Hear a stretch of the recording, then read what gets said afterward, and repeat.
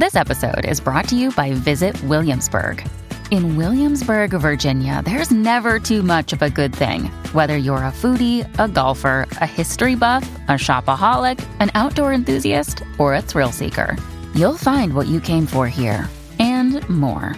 So ask yourself, what is it you want? Discover Williamsburg and plan your trip at visitwilliamsburg.com. Score, the podcast. The only show taking you inside the studios of the world's most celebrated composers and musicians.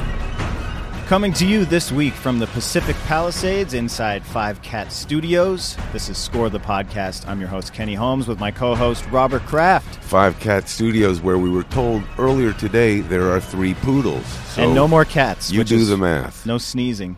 But we're here with John Powell today. He's going to be coming in just a little bit. He has done such a wide variety of incredible music, animated music, Bourne Supremacy music, and he just did the new Star Wars movie, Solo. So he's just May 25th. A huge talent. We're so lucky to be with him. Oscar-nominated composer for How to Train Your Dragon as well. Want to introduce our executive producer as well, Matt Schrader. Hey guys, how cool to be here in this studio. What a little room. Construction outside, but what a studio. 3 stories here. Yeah, and a view of the ocean. We're overlooking Malibu-ish, Santa Monica, basically on top of the world out here. The irony about composers like John who live in these great rooms and great locations is they spend so much time facing their keyboard that I wonder sometimes, do they ever get a chance to look up out these windows and see the beautiful view? Because it's a lot of natural light in here. So hard to be a composer. Also coming up in today's episode, a brand new episode of The Inside Track featuring music psychologist Dr. Sulan Tan, who you remember from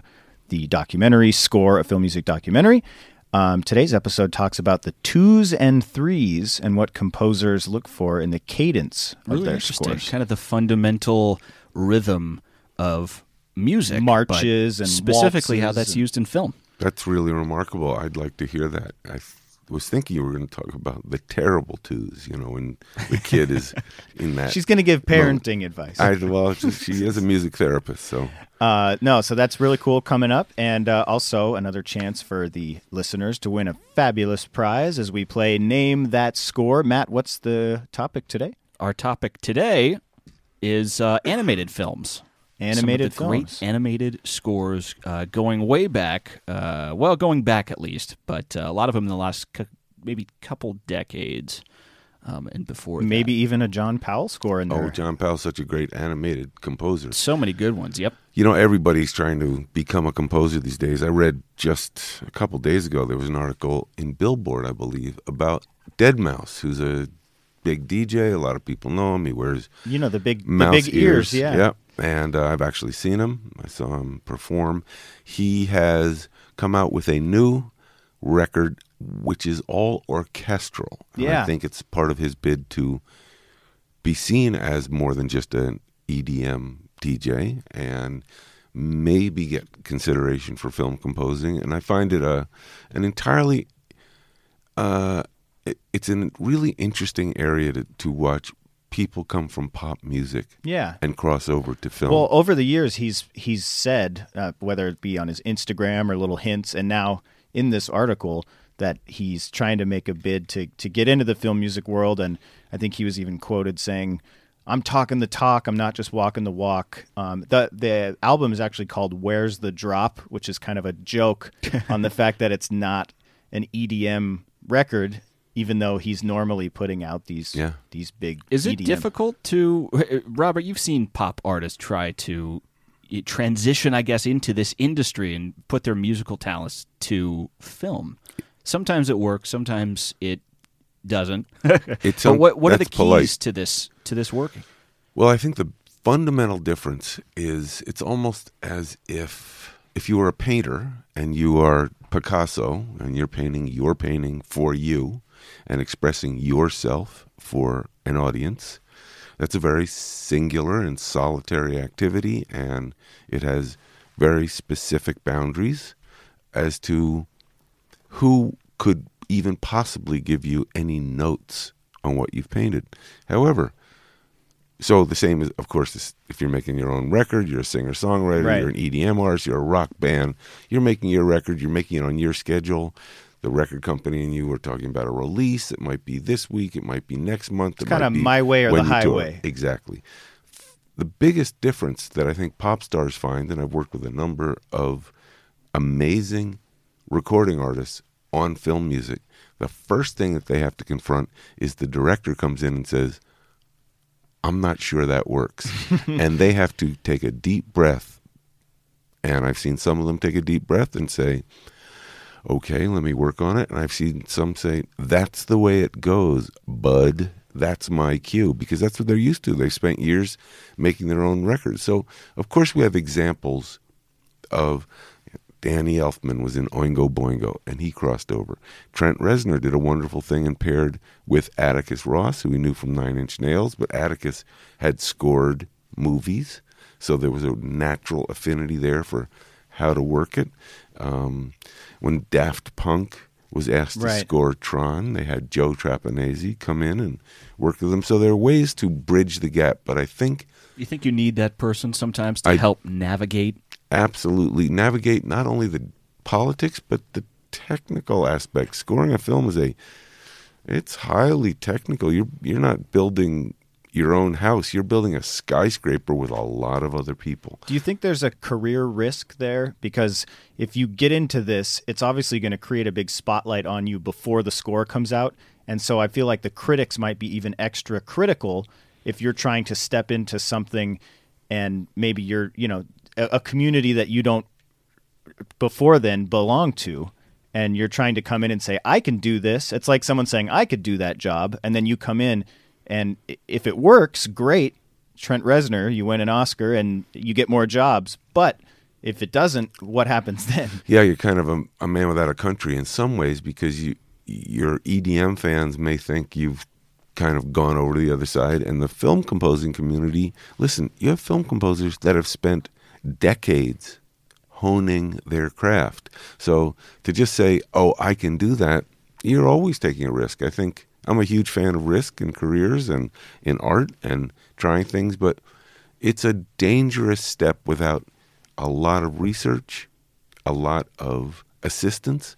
So I don't know if Deadmau5 can make the leap, and maybe somebody will give them a shot, and we'll find out. Well, it sounds really cool. The album's on Tidal now, and they're going to release a vinyl. But from what I heard of it, it sounds pretty cool. But when we were doing Score, a film music documentary, one of the big agents we interviewed, I think off camera, we asked, who would be a great artist to score a film? And he said, Kanye West, except for when the director tries to tell him what to do. And so it'll probably never happen.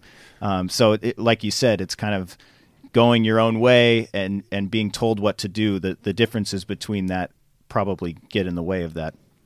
There is one other person in our film score who I just realized successfully made this transition, and it took him a while to convince, I think, everyone and get himself positioned where he was taken seriously. And Trevor Rabin?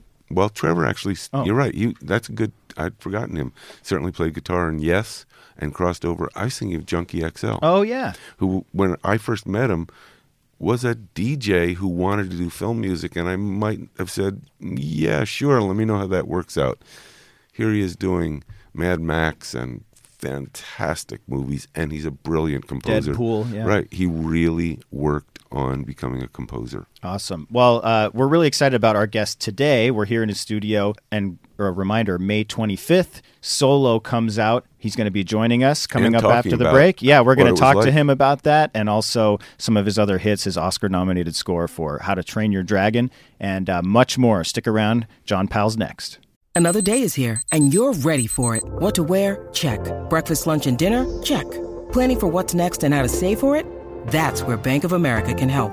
For your financial to-dos, Bank of America has experts ready to help get you closer to your goals. Get started at one of our local financial centers or 24/7 in our mobile banking app. Find a location near you at bankofamerica.com/talktous. What would you like the power to do? Mobile banking requires downloading the app and is only available for select devices. Message and data rates may apply. Bank of America NA, member FDIC. Hey, Matt Schrader here. We're back to the show in 15 seconds, but a quick thank you to everyone who's been telling a friend about Score the Podcast. We're one of the fastest growing entertainment podcasts out there right now, and that's thanks to you telling a friend. You're probably thinking of somebody else right now that'd enjoy the show. If it's safe to do so, hit pause and let them know about Score the Podcast. It helps keep this show going. Now back to the show. Hey, welcome back. We're here with John Powell in his incredible studio. It's a studio that I have a lot of fond memories of because John and I, we worked on a number of amazing projects in here. We did. And some that weren't so amazing, but we got through them, if I'm not mistaken. It's all a gig, Robert. It's just a gig, and there's a destination, which is deliver the score in time for the movie to come out. And luckily, I had the privilege of watching John work, sometimes much to my amazement, solving issues that I thought were, is the word unsolvable? Because I have memories, and maybe we'll get to it, of certain assignments that you got that I thought, this won't work. And you somehow always knocked it out. I mean, the list of movies is pretty remarkable. Of course, How to Train Your Dragon. Oscar-nominated score. And all the Bourne series. And Happy Feet, which I know you went to Australia. I remember you were gone for a while. We needed you here for something, and you were there. X-Men, which is a lot of fun. Ice Age was great, doing the Ice Age movies together. Yeah. And Solo, coming out on May 25th. Yep. That's amazing. We should maybe start with a question about Solo. I'm sure you're going to be asked this if you already haven't been asked this, but needless to say, you're inheriting some large shoes.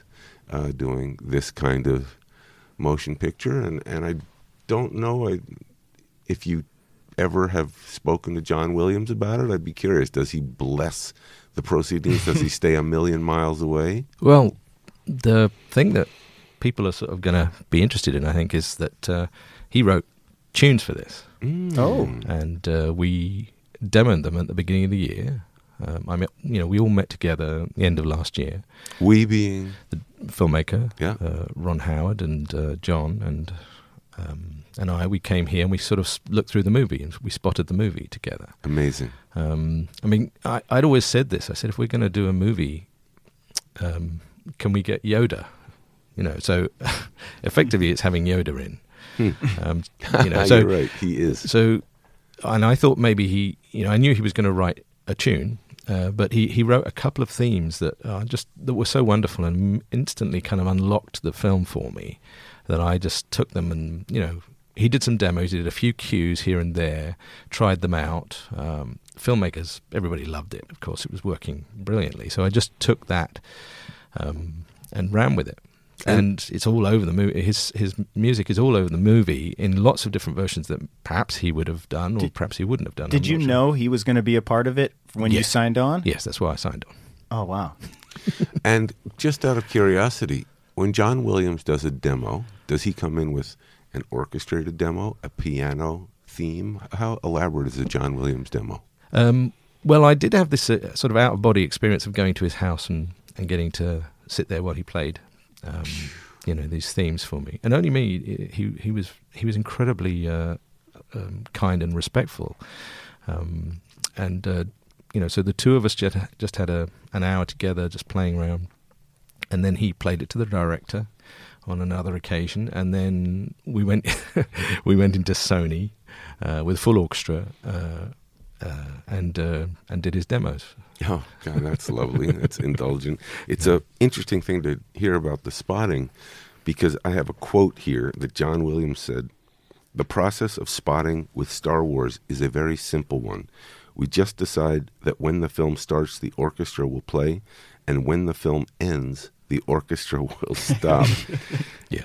Is that wall to wall? Was it wall to wall? Maybe not quite as much as the traditional Star Wars films, but there's plenty of music in it. Yes, I mean it's more than I'm used to. And it was Abbey Road. Yes, we went to Abbey Road. Did John Williams come with you? No, he couldn't come. But he's I was in touch with him all along, and one of the interesting things that he did as well was basically tell me to stop being too sort of reverent.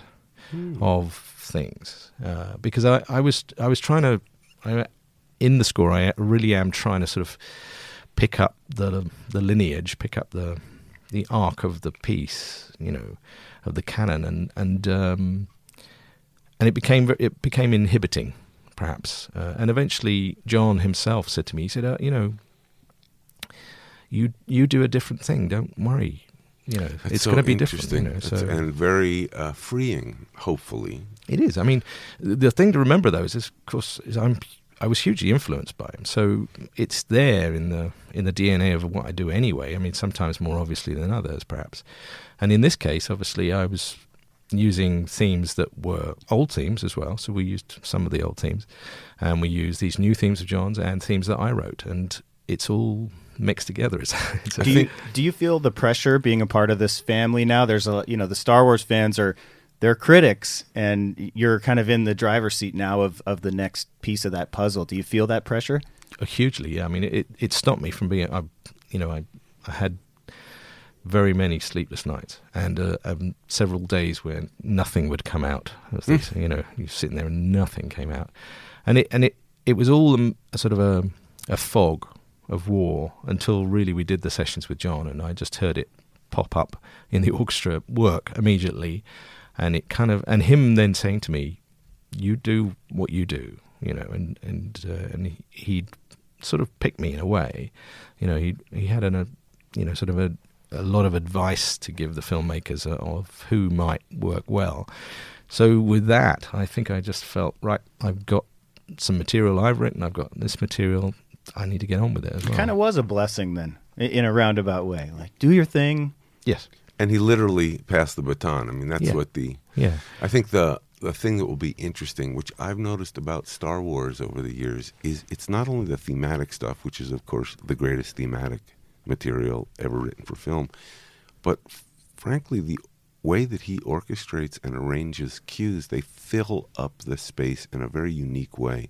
And it would seem that would be as critical a part of scoring a Star Wars film as to either repeat that kind of orchestration and arrangement or very consciously go away from it. I'm just aware that that's such a big part of his sound.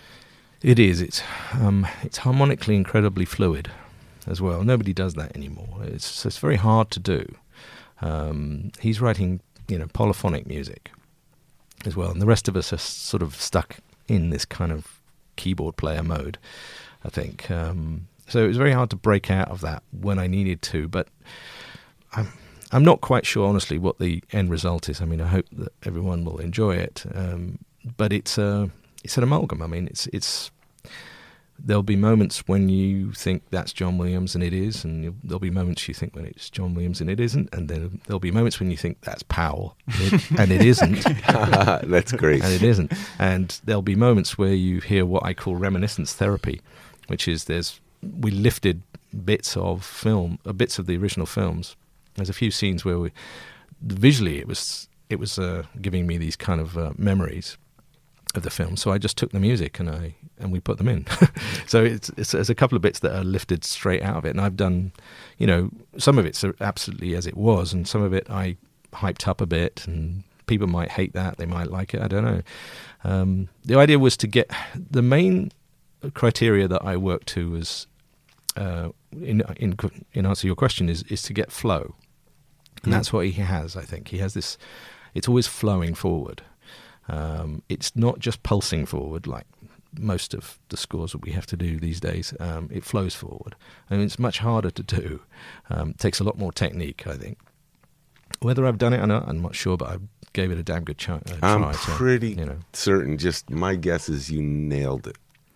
Well, I'm excited. Me too, and it's going to be great. 1 billion sold. It's interesting you mentioned flowing versus pulsing, because when you think about a pulsing cue in this century, you think about ding ding ding ding ding ding ding ding ding ding ding ding. Was that the real cue? Oh, there it is. This is from the original Bourne Identity. I was always curious about that cue. I've had to tell other composers to stop immediately and write a different cue, because that's about an eighth note away from John Powell's Bourne identity theme. I know you must hear that cue in a lot of movies, kind of written sideways. I'm just curious, was there a minute that you were at the keyboard, that you were watching the movie, that you were walking in your driveway back from the car and you heard where did that come from? Do you remember? Well, it comes from Schubert's Unfinished Symphony. Okay, that's good. I it's sincere. Flattery is sincere, and it comes from so many sources, doesn't it? I mean, there's nothing original about it. I think if you looked at all the parts of Bourne, there's nothing original in any bits of them. It's just but if you put them all together, they become a thing, mm-hmm. And I just got lucky to work with a director who was asking for something that was different, and I just wrote everything kind of the opposite of how I'd been told to write it, as it were, by what was around at the time, including styles of my own, which I'd been part of with Hands and the sort of at the time Media Ventures, which is now Remote Control, that sort of style. What style would you say? Everything big, huge, ambient, giant, and so I just decided to go the opposite way. And in talking to Doug Liman, part of it was, how much we liked spy films from the 70s together, so the Icarus Files and, John Barry sort of scores. And if you look at, lots of films like that, it's amazing how little music's in them. That's one of the things that nobody realizes. And if you look at, at the time, music for any thriller, any kind of action film in Hollywood, it was endless music. Obviously, the sort of Bruckheimer style was to absolutely keep going the whole way. Again, which has been a sort of a common feature in and out of scores for forever, really. I mean, some are very minimal, some are very maximum. And in this case, I wanted to try and pull it back and have less music in it and make the music different. That's all. And he wanted, and Doug wanted it to be different. So did it come right to you, or was there a process where you were sleepless nights similar to what you were saying about Solo? Did you know something, the direction you were going to head right away? Not the direction I just knew where I was heading away from. So I just turned around and went the other way.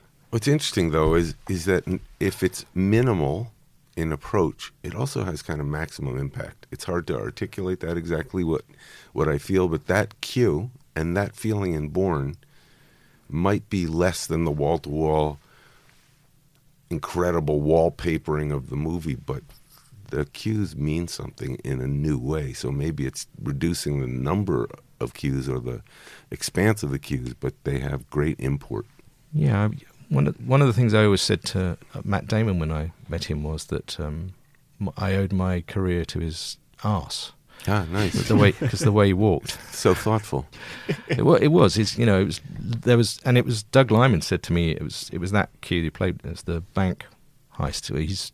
He's coming out the bank, and I'd written really kind of fast action music, and Doug Liman looked at me. He goes, "Why the hell are you doing that?" I said, "Because he's getting away." He goes, "Look at him. Look what he's doing."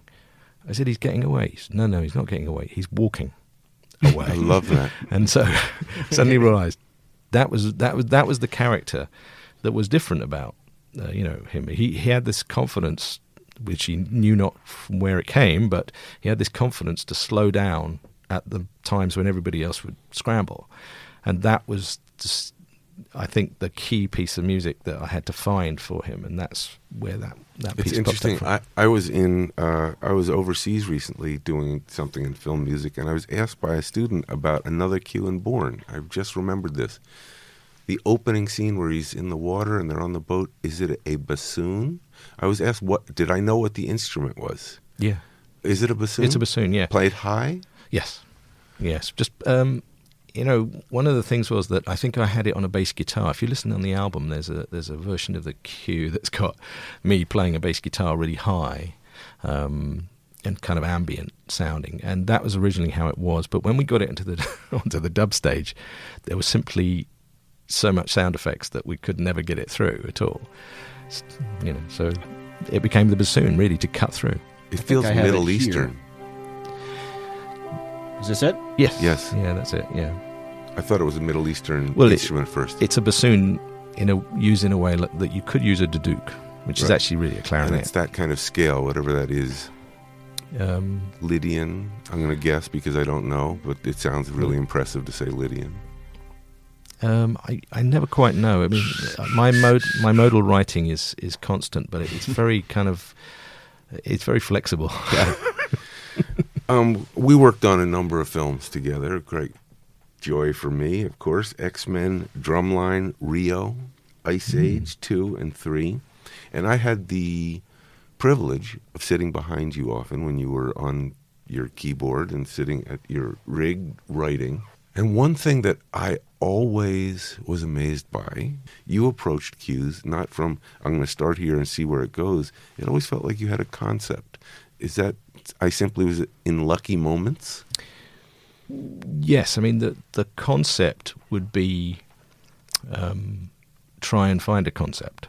Okay. So look for at least a concept. I didn't really like starting and just going because it could, stuff flows that way. You can get it out, and in a way, in the beginning I do that. So I just kind of write, and it just comes out, and then you go back and you look and you see, well, that's interesting, and throw the rest of it out. Mm-hmm. So now we take that material. Well, what could that material represent within the arc of the story? So it's not really leitmotif. It's just trying to find form, I think, that's all. And it does me good sometimes, and it does me no good other times, because, filmmakers don't need you to try and find sort of rigorous compositional technique within. They don't need it. But for me, I always liked sort of the idea of connecting tunes with character, not the characters, but the character of the movie.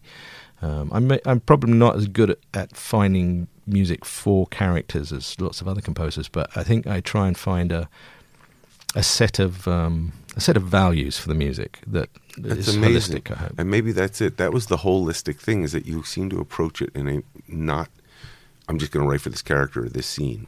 It was very connected. Even the approach, there's a great thing online of you working with the Ice Age scene with Sid and all those little, whatever they're called. And you demonstrate how you took Edie Lehman's voices and vocals, but it also shows you constructing a cue in a whole way. It's not just this happens and this happens. You took things and you layered them and you built all together, and it's really remarkable. I don't know a lot of other composers that are that facile with building the entire cue simultaneously. It was really remarkable to watch. I've always liked music as story anyway. I think ultimately I was attracted to music. It was telling a story that I had in my head. And if you look at, this is my problem with Bruckner, is that I love the music for 30 seconds, but it doesn't seem to be going anywhere. Whereas if I listen to Sibelius, he's telling a story. It may not be as big and grand as Bruckner, but it leads you. And so that organization, that is the form, so that you can look at any of these great composers and you can see very, very specific form going on. But obviously they also break that form. That's the important thing, is that we get used to the idea of, song form. So if you have a song form in your head, it's time to break it when it's the right time. And that's about knowing, somebody was telling me that Mozart used to write top lines as well. We were just talking about Bernstein, and he wrote a lot of top lines for things, and just top and bass. That's all. He didn't get too much into the details. Again, so he could get the flow going, and the flow is what tells the story, I think. I mean, it's easy if you're Mozart and you can just keep going like that, and it can be incredibly inventive. I'm inventive 3 seconds at a time, very slowly. You may have observed me being quick at it, but I'd probably got a lot of that homework done beforehand, before you were seeing me. So if I needed to bend and twist a theme, I knew I'd thrown out 7 themes, so I had the one that I thought I could use to bend and twist the right way. It's interesting you mentioned about the storytelling aspect, because I once said to Hans composers need to be two things. They need to be pretty musical, but very diplomatic. I said those were the two skills that composers need. He said there's a third skill, and I've always treasured this response. He said it's, yes, you need to be musical, yes, you need to be diplomatic, but you need to be a storyteller with music. And I thought, of course, I hadn't really thought about that, but that's what makes the great composers, is they do tell stories. Well, yes, I mean, the wonderful vagary of a symphony means you can tell your own story within it, and that's what I think we love from music. It's this extraordinarily wide understanding that everybody has of the same material. It can be anything to anybody, but it always seems to have some kind of thread that the composer at least put in there. Whether it's the thread that you're getting from it doesn't matter, but it's like the framework that allows you to progress your own story through it. It's the driving, sometimes like a narration almost of the movie without words. Yeah. We're going to take a quick break. Coming up after the break, we're going to talk to John about his Oscar-nominated score for How to Train Your Dragon. But first, our new segment, The Inside Track. The Inside Track with music psychologist Dr. Sulan Tan. Much of Western music is organized into groups of 2 beats or groups of 3 beats. Here's a piece with a 2-beat pattern. 1, 2, 1, 2.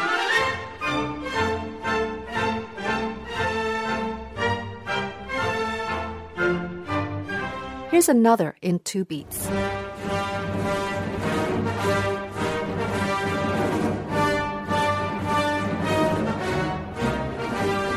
But what if Darth Vader came marching out to this music?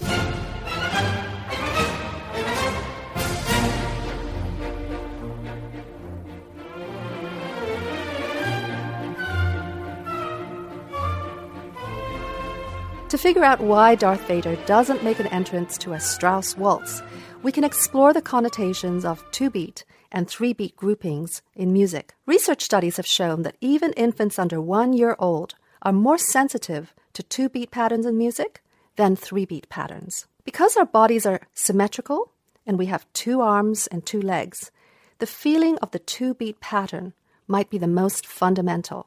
We feel it first when we're crawling and then when we're walking. And it's the natural rhythm of many forms of physical labor, like digging, chopping wood, or pulling up a rope, hand over hand, right, left, right, left. The movie Frozen opens with a song of the ice workers in Arendelle. We first hear the 2-beat pattern of their tools hitting the ice.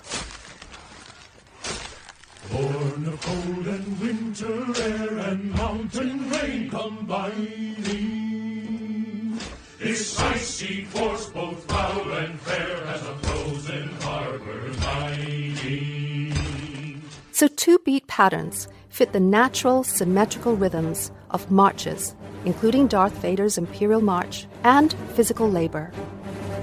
Whereas 3-beat patterns are asymmetrical, fitting in one more extra step, which adds a bounce. It's the pattern of waltzes. Michael Giacchino's theme for the film Up is in this waltz pattern. You can hear the 1, 2, 3, cha, cha, cha, cha in the accompaniment.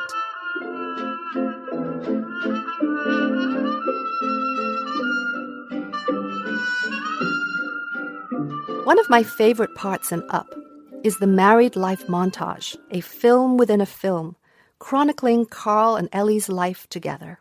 The cha, cha is strong in the first half of the montage, but it stops at the point when we see Carl's many neckties, showing the decades passing by. And the cha, cha vanishes at that point, because Carl and Ellie are now much older, and some of the bounce in their step is gone. As Ellie's in the hospital, we hear the theme on one lone instrument.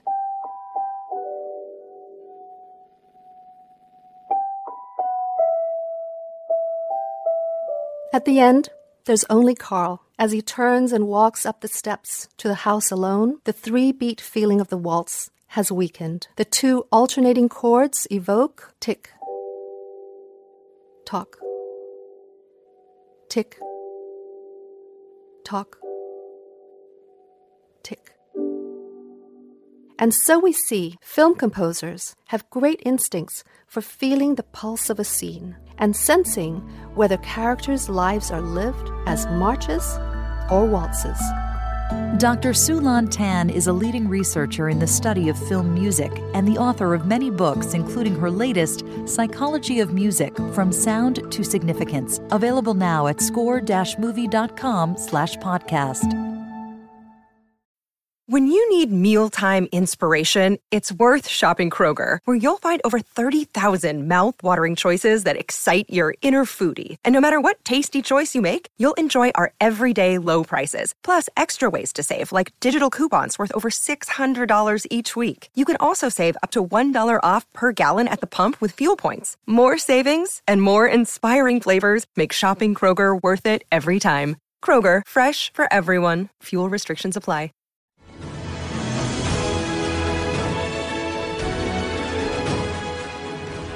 Welcome back. We're here in John Powell's beautiful studio on a wonderful Pacific Palisades day. It's you can't see it in here. Well, maybe we can post a picture, but there's actually part of the studio that's a glass floor, and I felt like I was tiptoeing. That won't break, right, if we stand on that? No, I've had a 400-pound tenor on there. Oh, nice. Good. Okay. Yeah, he sang with a lot of tremolo, but We just heard a little piece of How to Train Your Dragon, which is John's Oscar-nominated theme. You Were Robbed. I can't remember who won. it was Facebook, wasn't it? Or was it Trent Trent Atticus? Yeah, Good. It was a great score. It's an honor to be nominated. Yeah, That's what they say. exactly. When we heard that, Hans was next to me. He turned around to me and made the L sign on his forehead. Yeah, that's a good place to be a loser in the Academy Awards. Yeah. I know that you and I have done a lot with animation, and often when animated films come up, someone says in the room, "Can we get John Powell?" Because you've done so many incredibly successful animated films. I often tell this story that composers come to me and say, "I'd like to get started with film composing. I want something simple. Is there an animated film you know of that I can do?" To which I always say, "You're out of your mind. They're the most difficult." Do you find animated films more challenging than live action? Challenging. They're challenging in different ways. If you find holding yourself back and being very simple and making sure that you're not making big statements and that the music is very, very minimal, then I find that a challenge in live action. So I'm not good at that. I mean, I've done it and I can do it, but it's like trying to clench your buttocks too tightly for 3 months. It's really hard for me. So the good thing for animation about me is it lets me go a little bit. So obviously that can be bad at times, and so I have to manage my expectations of being able to kind of explode all over the film. But I love the joy of them, and to tell you the truth, I love the art of it. I do find animation itself a great art that I've always loved ever since the first time I saw Mowgli walk in the original Jungle Book. If you ever want to see sort of moving art, it's as great an art as ever I've seen. By anybody. I mean, there's bits in. I remember doing Horton Hears a Who, and there was one scene in the animation section came in with the mayor, and he just has to walk into a room and do something very simple, and it was just extraordinarily beautifully done. It captured everything that you'd ever want to see from to understand how it is to be human and how it is to move and how it is to observe people. And so the art of animation has always been very attractive to me. And of course, it's not all fighting all the time. It's not violent. It's not, constantly, promoting the idea of warriors, which I hate about so many live action films. So I was attracted to it automatically. And so if it is tougher to do technically, I'll put up with that for all these other great reasons that I enjoy it. Is there a moment for you, because oftentimes you're scoring to concept art or unfinished pieces, but when you see what you've written come to life with the actual animation, is that a different moment for you, or do you ever have to step back and want to make changes? Yeah, that's the thing. You get to the premiere and you go, oh, that's what happens. And I could have done that so much better if I'd known. But no, there's an element about it which is, you have to take some guesses. But the trick is to hold everything kind of spinning as late as you can. So to try and get as many of the cues up and running, and you keep improving them as the film comes in until the last minute. And it's hellish on everybody else as far as, because they get very nervous. It's like, when are we going to finish this cue? When are the orchestrator's going to get it? How will we record it next week, given that you still haven't finished sort of 7 of these cues? It's like, well, until I'm about to get the latest version, and then suddenly it all clicks and you can see enough that you can really make it work. We worked on a couple films where you really experimented sonically. I was reminded walking in here, and it's a funny memory. I don't know if we used the material from the Blue Man Group, but we definitely went. Some of it, yeah. Did we use it? Yeah. And remind me, we went to New York to their warehouse. What was that for? That was for robots. For robots. Yeah, they were fantastic. Yeah. And you wanted the PVC sounds? It was a whole mixture of things, yeah. Oh, right. They made lots of metal stuff as well. They kind of got the blowtorches out and actually made a load of stuff. It's fantastic. And some of it I sampled, and some of it we did loops, and I would introduce the loops into things, and it's in there. And then I think we came back, and they brought some stuff for a session, and we kind of we played a bit more stuff on top. And so, did you see him in Vegas? How did that idea come about? Good question. I think it was. I must have seen them, I think, probably, and remember thinking this is a wonderful sound. And then there's another group that we eventually used on Rio 2 with a similar kind of unusual percussion. And I'd always been into lots and lots of unusual percussion. So I think when it came up, you always ask your question, is there something unique we can bring to the score, especially when it was an unusual score. And I remember Chris Wedge, the director, was really, really keen to try some stuff. And I think it's, like a lot of these things, you just spew, it pops out your mouth at the meeting. And Blue Man is so industrial sounding, so it kind of fits with that metal robot feel. Yeah. Yeah, and we did some wonderful recording on Rio with also very authentic Brazilian sounds and musicians. Yes. That was a real treat. That was, yes. It started really with having a Brazilian director helped. Perfect. And then you guys brought in, Sergio Mendes. Yeah, that was great. And then to all this Brazilianness, you throw an English bloke who knew nothing of it. And Carlinhos Brown. Well, we're going to take a quick break, and after the break, it's time for the game. Name That Score. We're going to play right after this. Stick around. Hey, Matt Schrader here, Director of Score of Film Music Documentary. For the latest news from the film music world, follow us on Facebook. Just search Score of Film Music Documentary. Or let us know who you want to hear next on the show on Twitter, @ScoreThePodcast. Welcome back to Five Cat Studios. We're inside the studios of John Powell. A great show so far, and it's only getting better as we're getting ready to play the game. Get ready to play Name That Score! The film music game where a perfect score means you, yes you, could be a winner. Now let's play Name That Score! All right. Step right up. Today's theme is animated films. We have John Powell here. We have the maestro of animated films. A quick, the rules are pretty simple here. We'll play 5 famous film scores, but in reverse, Robert Kenny and our guest John Powell will pick from 3 multiple choice answers. The highest score wins. The last question is worth double. And if anybody sweeps the table, gets all 5 questions right, we give away a prize on our Twitter account @ScoreThePodcast. Just mention #NameThatScore to enter. And today's theme is animated film scores, so we have a selection of some from the last couple decades and a few from older than that, composers and the titles. Did John of movies. write any of them? Is that a giveaway? I guess we'll find out. I guess we're going to find out. Question number 1, and again, the scores here are backwards. So you got to listen to the texture of these a little bit, but and you'll notice the strategy of Robert Kraft, which is he doesn't even pick. He just goes, what John said, That's it. So, John, just please choose wisely because my point score is dependent upon you. Question number 1.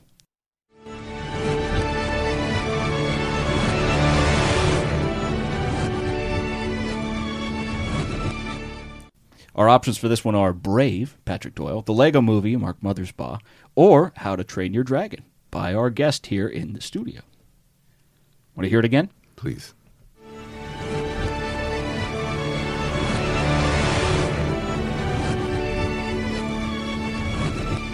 I'm just going to go out on a limb here and say I feel like John would know his own song backwards, so it can't be How to Train Your Dragon, unless you're putting us on here. It sounds like it sounds like Sounds Dragon. like people are it sounds like fishing Test Drive, for- but I mean, in theory, it should be Test Drive. But I wouldn't put it past me not really knowing it backwards. I don't think it's making me realise I should do more retrograde study of my own tunes. Yes. Our options again, Brave, The Lego Movie, and How to Train Your Dragon. I'm going to say Brave. Kenny's going with Brave. Brave. Robert's also going with Brave. Somebody said Brave, so John? I'm going with it.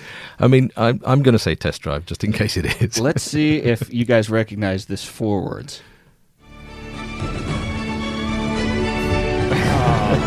John Powell identifying. He knew it the whole time.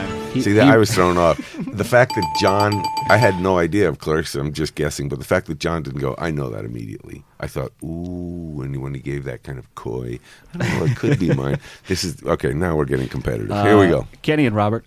Thank you so much. Question number 2. I'll give you the answers here first. Is this from Aladdin by Alan Menken, Toy Story, Randy Newman, The Incredibles, Michael Giacchino?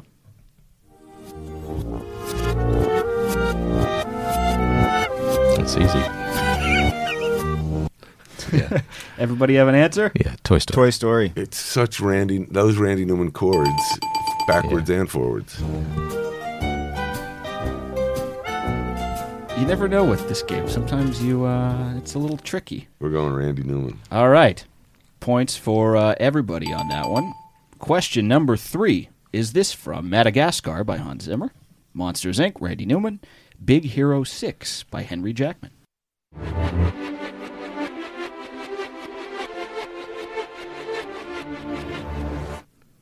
Oh, yeah. One more time.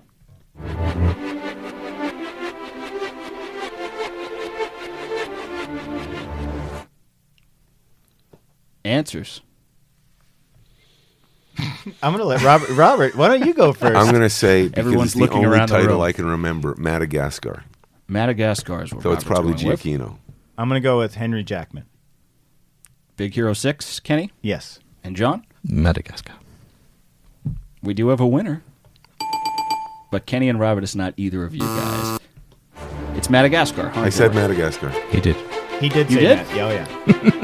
I'm All right. taking those I points. retroactively take Robert, back the buzzer. I think that might be your first There's correct your points, answer Robert. that you picked first. It was good. Listen, it's a 1 out of 3 shot. So This is a big step in yeah, the history of evolution of my Name That guessing. Score. All right, question number 4 gets a little bit more difficult now.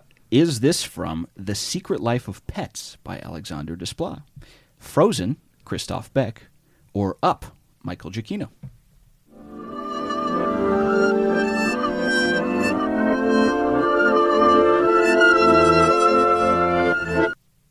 I think it might be my easiest one. Same, because it probably sounds the same forward as backwards. It was, first of all, that muted trumpet. It's Up by Giacchino. I'm going Up as well. Oh, I mean, there's a lot of muted trumpet in Alexander's score. Oh, wait a second. Was that a final answer? Are you going with Alexander Desplat? No, I'm going to go with Up. Such very cagey. Everybody's a winner on that one. It is... Were you trying to get us to change our answer? So Very competitive. All right, so John is perfect. He's a perfect 4 for 4 so far. We're moving on to question 5. This is worth double. So is this from the original Ice Age, The Little Mermaid, or Finding Nemo?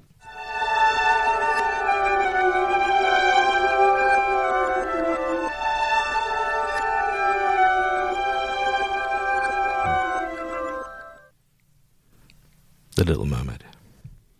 John says The Little Mermaid. Boldly goes first. And Are you guys going to piggyback? I mean, I think I gotta go with it. He seemed really confident. He was nodding during the cue.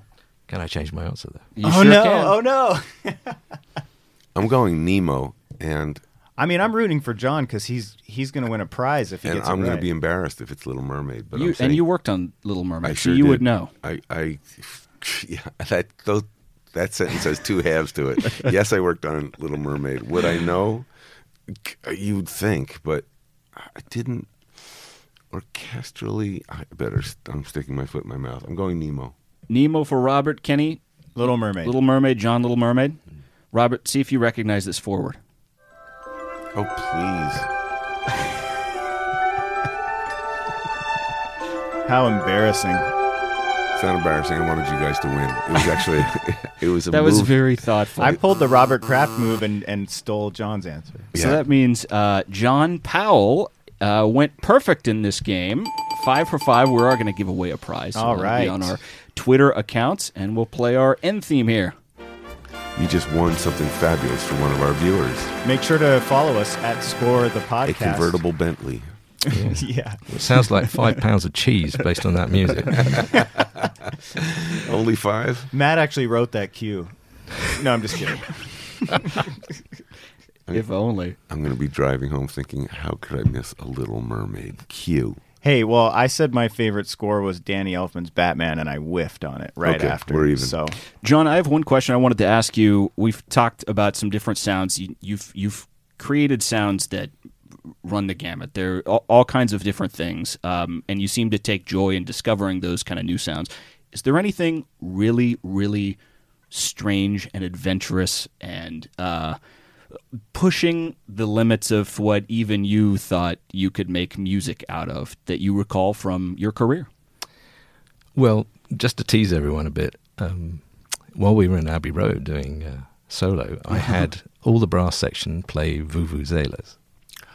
oh, See if you can spot that, that. that's the soccer. Yeah, that's the South African Olympics thing. Yeah. Admittedly, they all Can had you play? drinks in their hands as I well. won't give anything away, but can you play one in tune, or is it one note? Well, we probably had, the greatest brass players in the Greatest world. Vuvuzelas players in the And world. strangely enough, the Vuvuzelas for them proved to be quite a challenge. It was great. Well, I had to get them drunk to do it, really. That's funny. We'll look forward to that. Yeah. I wonder where they will appear in solo. Something to look forward to. A great May inside 25th. tip. A great inside tip from our composer, John Powell, who graced us with his presence and his wisdom and his perspective on film composing. So many great scores. John, thanks so much for joining Score the Podcast. Your pleasure. And we want to remind our listeners, we're one of the quickest growing film and TV podcasts on Apple Podcasts. So please tell a friend, subscribe to us, and leave us a review if you like what you're hearing. Also, don't forget to follow us on Twitter at Score the Podcast and use that hashtag #NameThatScore because we're giving away a prize this week. Hey, Kenny, it's been great being with you. Matt, thanks so much. John, I'm Robert Kraft. We'll see you next week.